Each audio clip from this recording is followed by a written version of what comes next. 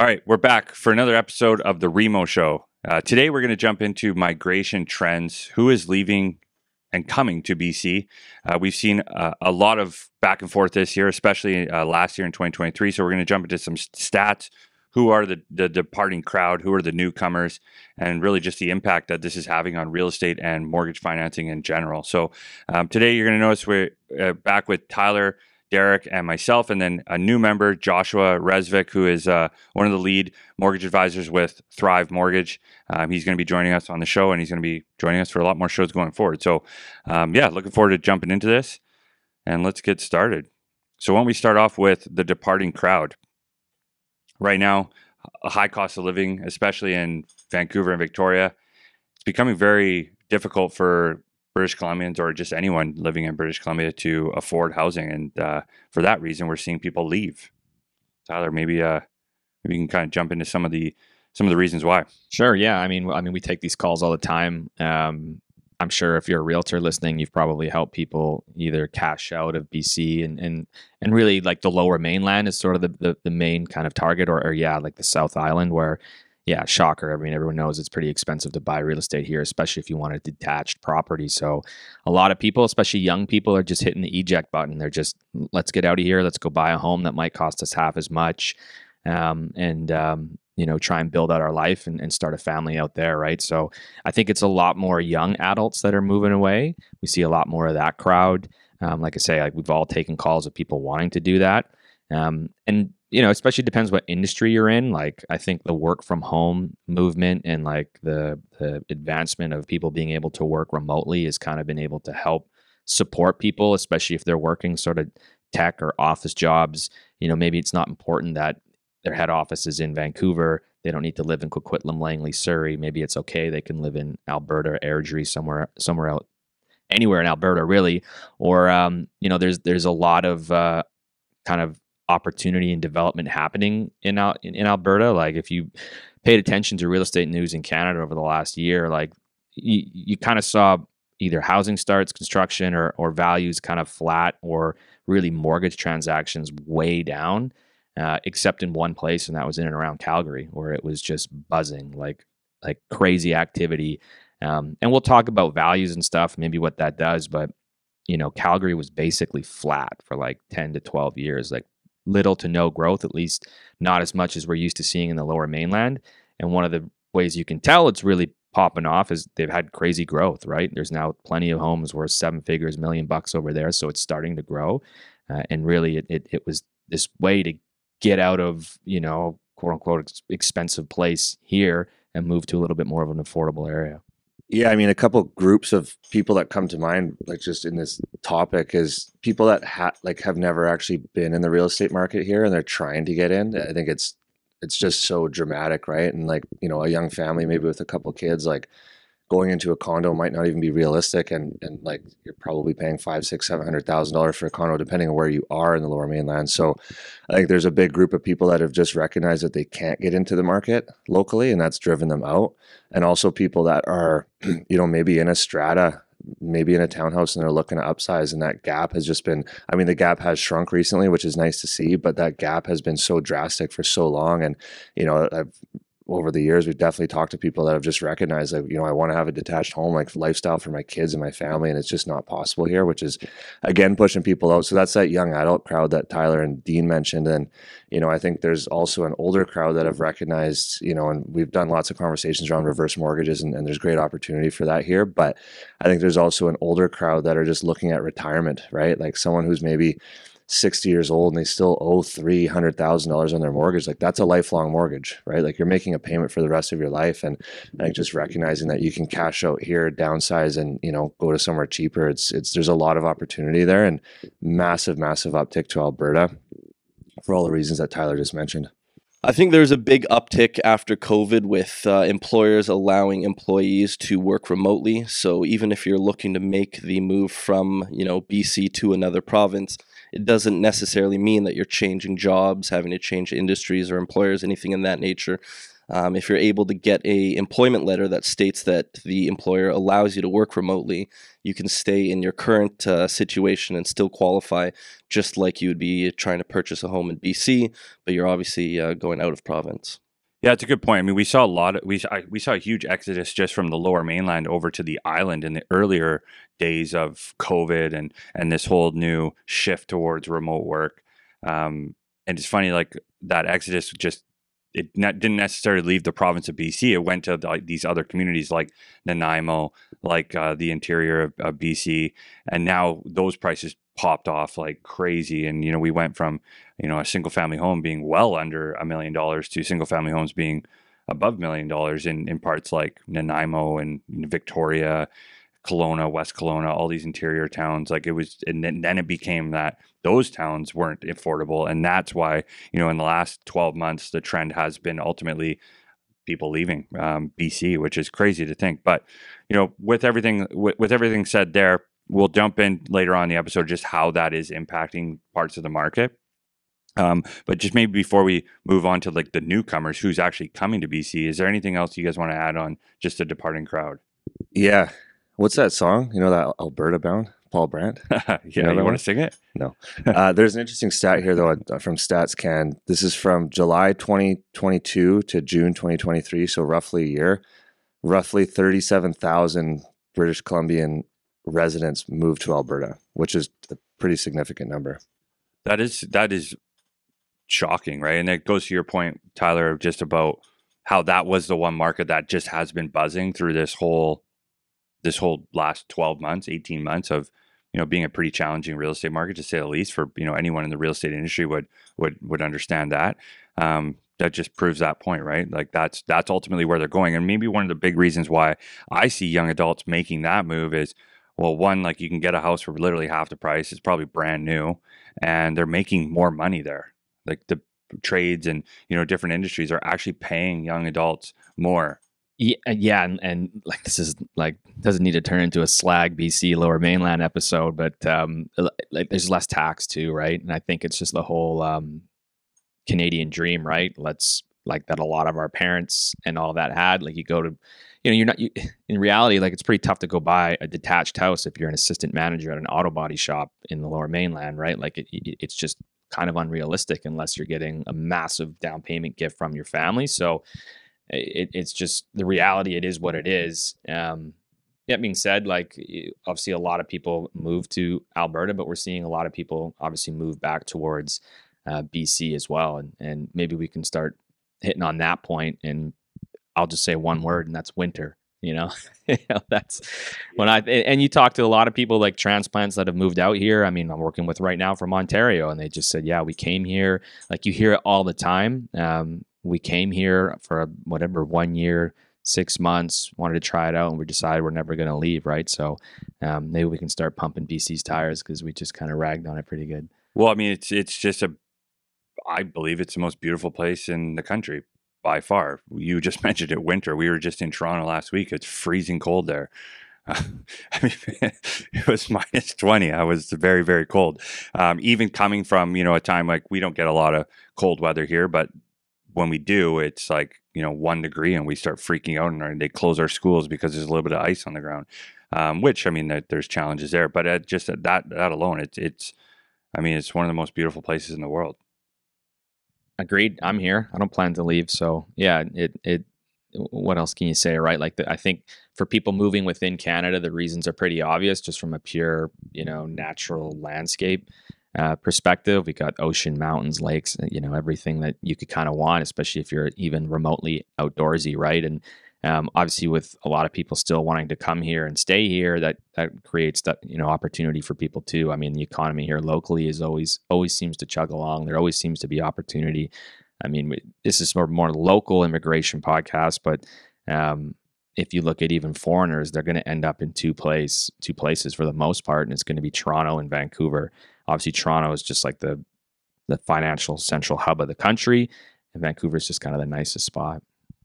Yeah, I mean, obviously we talked about the challenges of affordability here, but we also have to consider that if you can find a way to get into the market, it can change your life, right? Like we've seen people over the course of the last 10 years make $1 million in real estate. Like unfortunately, you're not going to get that currently in Alberta, Saskatchewan, Manitoba. Like it's just not a thing, right? So there's also the flip side to that. If you can find a way to push through and make it work, and yeah, the payments are going to be higher because it's expensive, it can also be a massive game changer, right? And maybe in the future you do end up leaving and cashing out on the property that you bought, right? So that opportunity is not available in a lot of other locations in Canada. Yeah, I think Derek makes a great point, especially during COVID. I mean, you'd see people come in, purchase a property, and within 3 or 4 months, they're looking to get another appraisal, see the uptick in the property value, and then pull out that equity to make a move on starting an investment portfolio. So in other provinces, I don't know if you'd necessarily see the same property increase and the ability to pull out that equity and make some moves with that money, purchasing rental properties, vacation homes, etc.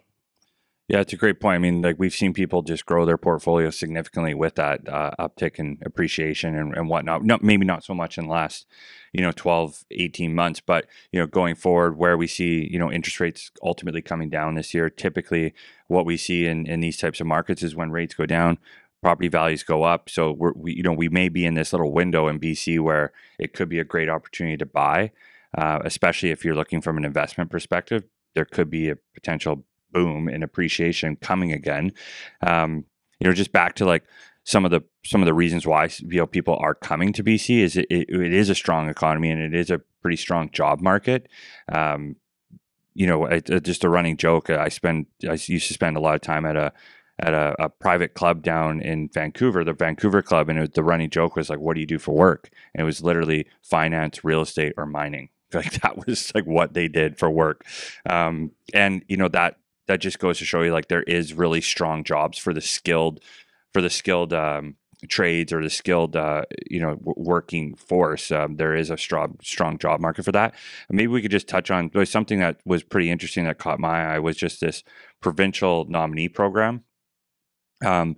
This is bringing a lot of migrants and immigrants to BC, and just what that essentially is more so from an immigration perspective, but skilled workers that maybe have recent skills or recent graduates experience and qualifications needed for BC employers are getting a fast track to immigration.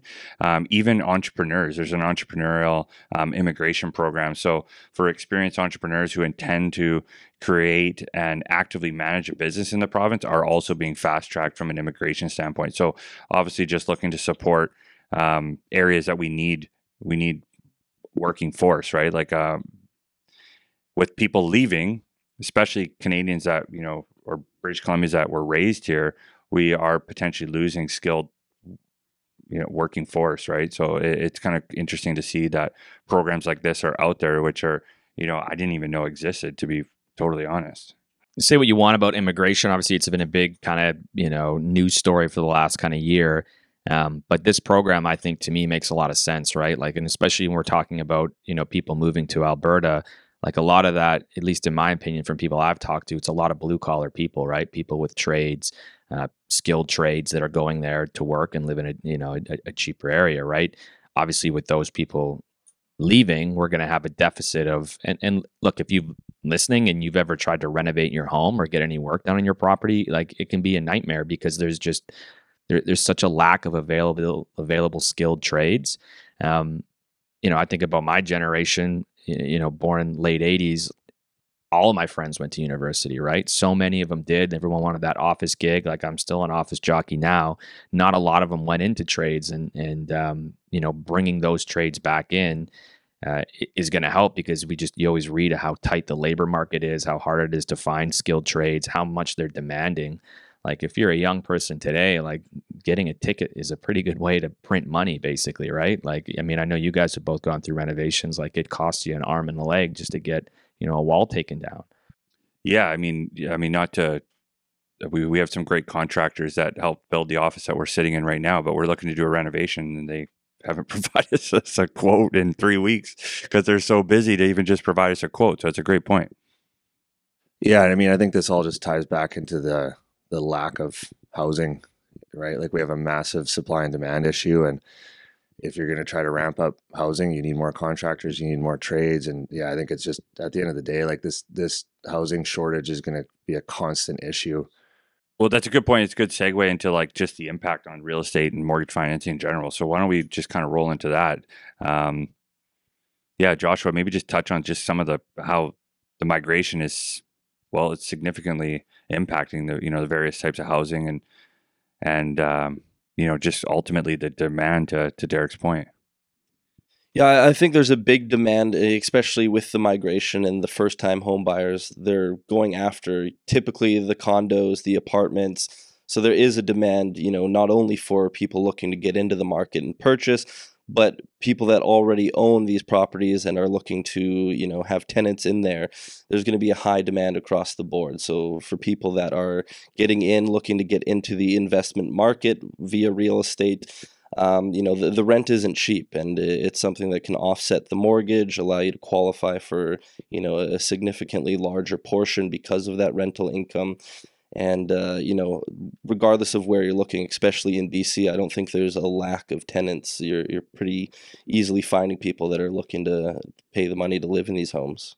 Yeah, and if we just think of like the departing crowd, like, it probably is largely those younger Canadians that are maybe just ultimately don't want to live in a condo, it's just not affordable. So maybe that's not so much impacting inventory other than it's just less people maybe buying in BC, you can hope.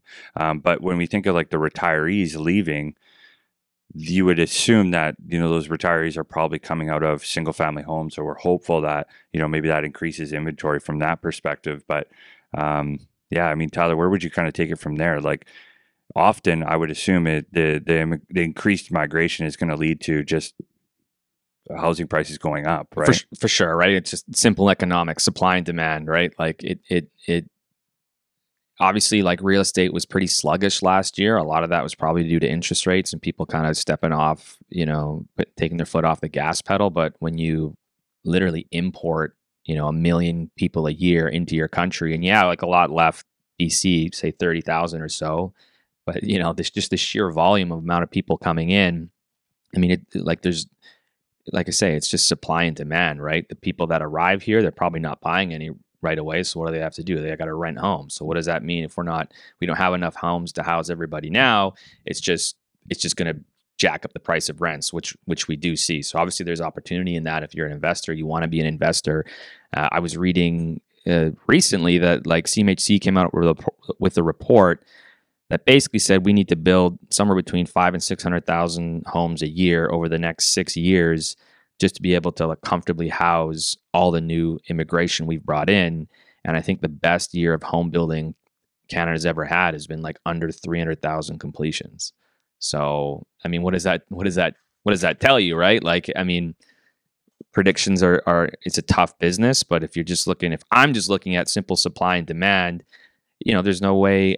I mean, I certainly believe, especially in this part of the world in the Lower Mainland, like values will go up, right? Like one of the reasons why Alberta is so affordable is because it's just land. Everywhere you go, it's just flat. It's land, right? In Vancouver, we have geographical restrictions. You got ocean to the west, you've got a border to the south, you got mountains to the north, and a whole bunch of protected farmland out into the valley, right? So if you own land and you're importing all these people and we can't build enough to house them, what is that going to do to the prices of your land, and then for the people trying to rent? Probably going to go up. And I mean, that's probably a good transition to talk about this new legislation, which is Bill 44, which is essentially supposed to be covering all of British Columbia and increasing density drastically. And like my opinion on that, I can't imagine a lot of people that own existing properties are going to go spend hundreds of thousands of dollars to build 1, 2, 3 suites in their home. Like, I just don't think that the cost of doing that makes a lot of sense. So that just tells me that this is going to be tied into new development and new subdivisions where you're going to have very, very localized areas of these homes that have, maybe 4-plex 5s up to 6, which is then going to create massive issues, as we all know, infrastructure, parking, sewage, schools, you name it. There's going to be issues there. So I personally think that this will be a temporary solution, but to your point, like there's only so much land, there's only so much you can do. You can't keep up with housing. So when you think about the concept of what they've done, it does make sense. These houses are still being built. So how do you just make that more efficient and create more housing inside of that one structure, which is exactly what they've done. So, but even that is now going to increase, land costs because there's a higher ROI. Yeah, I mean, what this all tells me, which is unfortunate, not to be negative, but the migration almost has like little to no impact on what's going on here because there's just so much immigration. To hear the housing stat like that, I mean, we're just I don't want to sound like the angry mortgage broker here, but it's clearly a pretty big problem, right? So, I mean, maybe we could just jump into like, so what are some common sense like suggestions here? I mean, not that the government's probably listening to us or this episode by any means, but maybe just jumping into some of that. Like, lenders clearly need to adapt.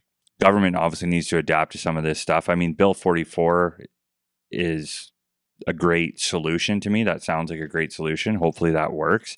I know there's a lot of people against that, especially in those communities that it impacts, because it's going to bring, parking issues, a lot more people in those areas, you name it, right? Schools are going to be loaded with that many more kids and whatnot. So obviously that's going to bring other issues. I understand why people would be opposed to that, but at least it's a government thinking about a solution.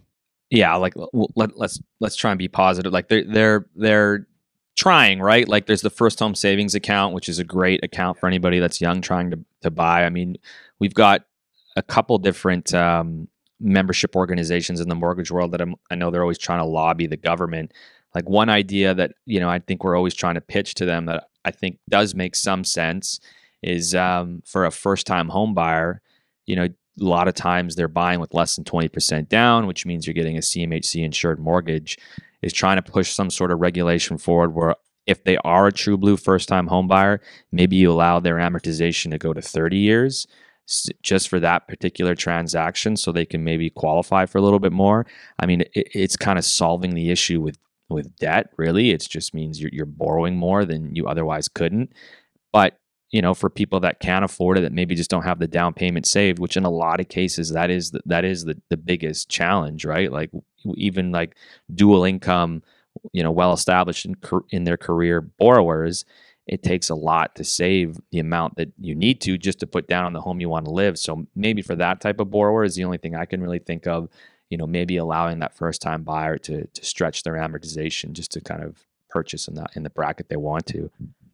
Yeah, I like that. I mean, we've seen a ton of family support. Like we joke about all the time, but the bank of mom and dad, and that continues to happen. Anyone that's lived in the Lower Mainland for the duration of their life has made a pile of money on real estate if they've owned real estate. And, I think just for the sake of getting into the market as soon as possible, I think like the sooner the better. Like it's 25, 30-year mortgage. It takes a long time to build that up, but the sooner you get in, the sooner you're going to see that appreciation, which you can then turn into, future properties. And right now, affordability is very challenging. We're talking like 5-6% interest rates, right? If we can get back into a reasonable range of, 3%, it makes a drastic change on payment. Things do become a lot more affordable. And, I think just for younger people trying to get into the market, you got to keep your consumer debt down. Like everyone wants a shiny car, but like that $1,000 mortgage payment or car payment, that works out to, a couple $100,000 in mortgage financing. So I think just being smart with your finances is something that's an absolute requirement to get into the market locally here.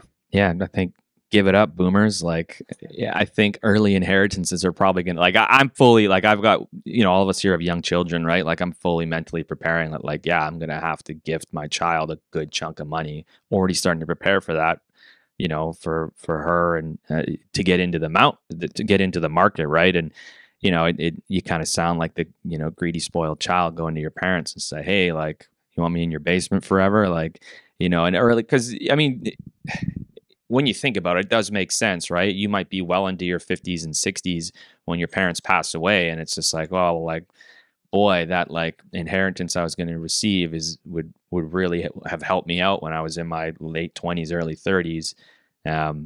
So I just say that to say, like, to your point, Derek, like I think, yeah, give it up, boomers, like help us out here. I think being open with your family too when you're going through the purchasing process. I mean, not everyone wants to expose your credit situation to mom and dad. But not everyone's parents are able to gift $100,000 and $200,000. But what does go a long way is if you've got $15,000 to $25,000 of credit card debt that you can't afford to pay off because that money's being directed to a down payment. If parents can help you with that, that really makes qualifying a lot easier once you're able to remove and eliminate that debt. And you're not necessarily asking mom and dad for $100,000 or $200,000, but if you're in a position that you can ask them for maybe $15,000 to at least lower what your debt situation is, it's going to go a long way in helping you qualify. One of the suggestions I'll just kind of end off with is just that generational living situation where you're buying maybe with your mom and dad, or buying with, say, your one of your siblings, and two couples are essentially buying a home together and living on the property together, and almost making it their own functional property where there's multiple suites, or just somehow finding a way to ultimately live in that property together as two families. That is obviously picked up a lot of traction, just given that it really does. Now we have 4 people qualifying for a mortgage opposed to 2 or 1, and so that makes a big difference. And maybe just a suggestion, and something we're getting requested a lot for, is like the ability to maybe split those mortgages up and actually track those mortgages as 2 separate mortgages. That could maybe encourage people to want to do that more. Sometimes it's difficult depending on the lender. This is usually typically lender driven. Is it's one mortgage, it's one account. That's what it is. Where if a lender was more willing to say, hey, mom and dad are taking, let's say $250,000 mortgage, and they'll be able to track it and log into their own portal and have their own mortgage financing tracked that way. And then maybe the, son and daughter, or whatever, son and his wife are taking the other portion for whatever it is, for whatever they want to finance. They can actually track that. That could just encourage people to make it more easy to actually get into these situations, even though we're already seeing, quite an uptick in that. So just finding a way to just make it more attractive, to actually do that. Yeah, and you can kind of get something similar to that now. It's not as detailed, and I like what you're suggesting. But if I was to buy with my folks, it's exactly how I would like to chop it up, right? Like, this section's mine, this section's yours. We've done a lot of podcasts on that before. I mean, the biggest misconception is parents gifting to maybe move in with their parents, think, oh no, I'm just going to provide the down payment. You take the mortgage. Everyone ends up on the mortgage and property together. But in those situations where, like we're each going to be borrowing, our own amount, it'd be great to have that sectioned off so that you could actually see what you're paying into. Yeah, I guess just last piece for me, like you think about multi-generational, family, parents, whatever, like you could buy a property with your buddy if you can't afford it on your own, right? Like you could just do whatever you can to get into the market, because like I said, eventually it'll start to pay off, and you split at some point, but you got to kind of join forces sometimes to make it work. So just to wrap up, like one kind of new segment that we launched this year was just some listener interaction and trying to address any questions or any feedback that people have. So one question I'll touch on, it's certainly off topic from this show, but a business for self, somebody that's just recently started a business is asking a question. I've been in business for 8 months. Can I buy a home? Maybe one of us can just take that away. Typically, lenders want to see self-employed individuals with 2 years of history. That way they can see the broad aspect of how much you've been earning over the last 2 years. They're typically going to take an average of that. On an exceptional basis, some lenders will allow less than 2 years. That said, for self-employed individuals, typically speaking, they're going to want to see at least 2 years history in order to dictate and have an estimate on how much you're earning for these years. In addition to that, though, there's obviously alternatives. That's going to be proceeding with your typical big banks and A lenders. With that, there's obviously ample B lenders or alternative lending. They'll look at bank statements. So essentially, they're going to request anywhere from 3 to 6 months of bank statements. They're going to see what deposits are going in, what's coming out expense-wise, and they're going to annualize your income that way. So you're not necessarily, limited and unable to purchase for a year and a half. There are options that are available to you. It's just a matter of diving into those bank statements and seeing what kind of business activity and income that you're generating. Yeah, good explanation. I mean, just in short, there are options for people that are as short as 6 months into business, right? It's just you are going to be paying a bit of a premium. There's a fee. You got to have 20% down. It's through alternative lending, but don't let that shy you away from doing this. A lot of times the cost of waiting can be a hell of a lot more expensive than a bit of a premium on a rate and a fee, right? If you had to wait 2 years to buy that property, as an example. Totally good question. I mean, we all got a lot to say there, so maybe that's another episode for the future. But great question there. So maybe just to recap, great episode in general. I think when some of these topics come in, we're kind of wondering like, hey, how can we make a full episode on this? But this one went a lot deeper and longer than I expected. So just to summarize, I mean, the departing crowd, the young adults that just can't afford to live here, the affordability issues in BC. We touched on all that. Maybe some of the retirees like looking to leave for more affordable destinations. The newcomers, living in the most beautiful place in the country. We're not the center of the universe, but we're the most beautiful.